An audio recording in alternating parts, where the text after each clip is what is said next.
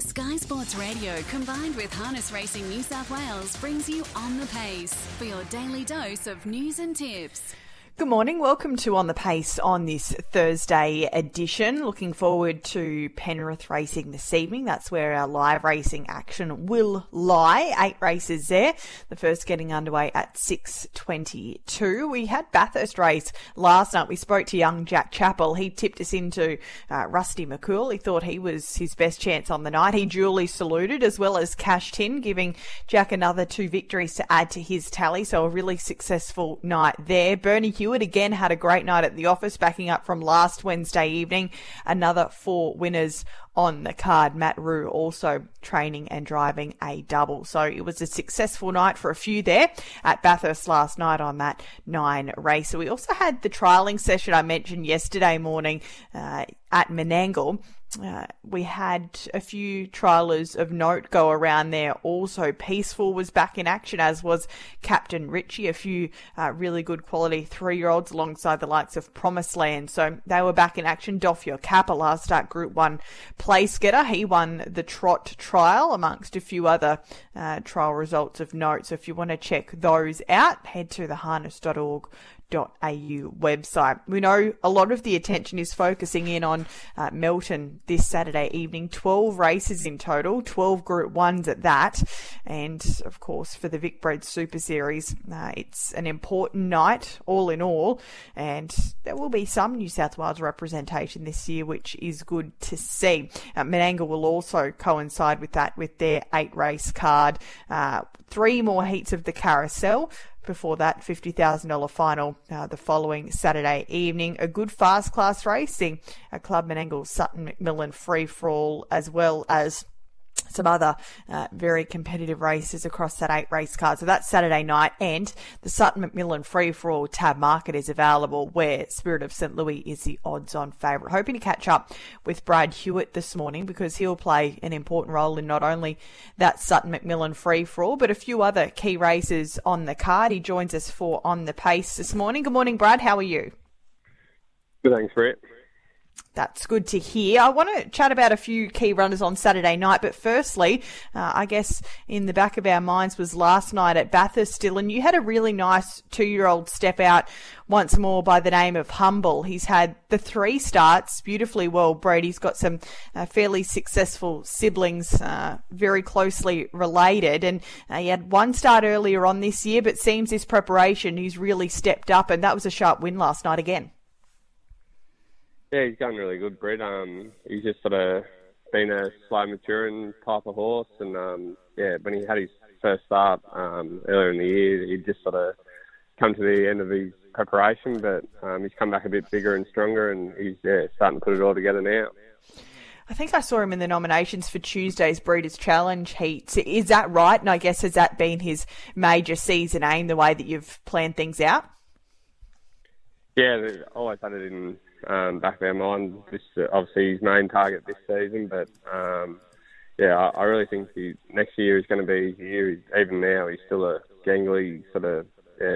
He's not matured fully yet, but I think he'd make a really nice 3-year-old.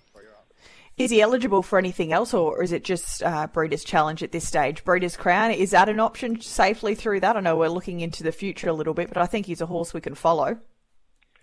Yeah, to be honest, Brett, I think just had this series, and then just turn him out give him a good sort of 3 or 4 months out and let him mature up, like I said, and I think he'll reward us later next year. Right, he looks a promising type. Humble, he goes around on Tuesday at Menangle in heats of the Breeders' Challenge, as does, I believe, Captain's Not. Great to have him back. Speaking of Breeders' Challenges, he was successful in last year's edition. He's had a few runs back from a break now. Good first up victory. And when you look at the clock from his second effort when he went around in the Stockade on Eureka Night, he was exceptional once more. So I guess it's always a little bit of nervous times when a horse is coming back from such a long layoff, but it looks as though he's still got it. Yeah, touch wood, Britt. Yeah, never like to think you're out of the woods, but everything seems spot on with him, and his run was super that night in the solo run race, but his sectionals were sort of second. I think one of the owners said he ran the second quickest half of the night besides in Cypher. So he went really good, but he's entitled to with a slowly run race. But yeah, I'm just happy to have him back at the races. All right, looking forward to seeing him go around as well. Captain's knock. Saturday night, you send a team of 4 to Menangle, and they all look good chances, despite a few tricky draws amongst them. The first of them is your trotting Majestic Trio, a last start Group 1 winner. And I just want to go back to the preparation of that race. I heard that it wasn't all smooth sailing, and she was probably lucky to get to that point. So that must have been very rewarding, and also for yourself, I guess, a little bit of relief after what had been a checkered campaign, but nice to get a Group 1 next to her name all in all. Yeah, that's right, Britt. I don't know, Illusion's not the strongest Group 1 to go around, but it doesn't say it on the check either. But yeah, she had a bit of issues getting up there, didn't travel all the best, but yeah, she's seeing fine this whole prep, and yeah, hopefully she's in for another good campaign. Just the one trial that was at Goulburn in behind a few paces, so probably hard to get a good line on where she's at, but how forward is she for Saturday night? Yeah, I think she's pretty ready. Like, she only had 3 weeks off or something after that Brisbane run, and yeah, that don't take long to get up. Obviously, she'll benefit from the run, but yeah, I expect her to run a really good race. It's an awfully strong race, probably surprisingly strong. You've got London to a Brick, who, of course, is a last start Group 1 winner himself of the Great Square, only a 3-year-old though, so he's been chucked in the deep end. A few very much in form horses, a few to your outside, the likes of Funky Monkey and Regal Attire, who never run bad races, and she's probably not blessed with immense gate speed. Could it be a tricky gate on paper on Saturday? Yeah, you just have to play it by ear, Britt. Like, you never really know with the trotters. Like, yeah, but some, as you know, they're a bit sort of funny gated when the gates leave, and like that can vary how good they get out. But yeah, she's versatile. She's led in one, sat in the death in one, or yeah, she's come from behind and won a few too, so yeah, not too fast where she lobs, but she should be nice and handy. What does the rest of the season look like for Majestic Trio? The Inter-Dominion is only a few months away, and with that Group 1 victory, she's guaranteed a spot in that final 24. So is that what you're working towards?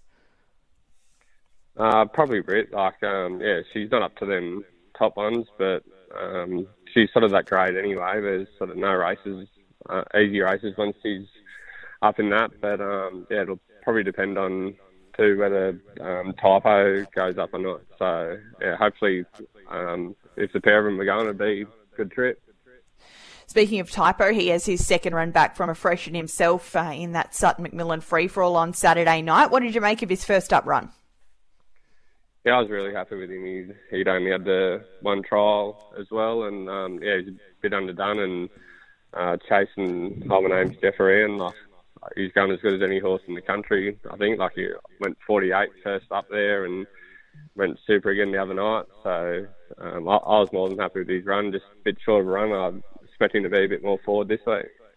Yeah, well, he'd only had that one quiet trial, as he mentioned, and missed the run the week prior in the Len Smith Mile after not gaining a start. So Saturday night, it's an interesting race. Bulletproof Boy has certainly added some intrigue. He's got great gate speed and brings strong Melton form. Spirit of St. Louis is there as well. He's had those 2 runs back from his Queensland campaign, and then the likes of My Ultimate Ronnie, they're very much in form. Mac Da Vinci drawn out wide. So have you had a look at the race shape, and what are you thinking in terms of where you think you might land in this contest? Yeah, not too sure. Really haven't had a close look at it, but like, I know the Victorian horse has got good gate speed, and whether they'd want to be handing up to Spirit of St. Louis this week after like last week, but like, he was probably entitled to win given the trip he had. But yeah, I'm not blessed with a heap of gate speed either, so I just have to come out for a bit and see what's going on. All right, is the Victoria Cup a target race for him in the next few weeks, Typo? Yeah, hopefully, Britt, as long as he's going good. Like, I think he's definitely well and truly up to him, just with the right run. I think he'd run a really good race, so yeah, hopefully we can get there. All right, he goes around in race number 6 on Saturday night. Twilight Bonnie is your engagement in race number 7. She tasted defeat for the first time last time out. I guess when you keep winning, there comes a point where there has to be another challenge, and this is a big step up for her into this carousel grade, but she's come a long way seemingly from the outside looking in a short time, but she's worth a throw at the stumps here, you think? Yeah, well, she's sort of just a victim of the rating system. Like, she won 4 in a row, whatever it was, and just shot up in grade really quick. And I just didn't want to go to out to Wagga or something again. If she happened to win one, she's straight back into Saturday night grade anyway. So I think the experience will do her good, just chasing a few of these better ones around. But and the longer trip probably suits her more than the shorter trip as well. So.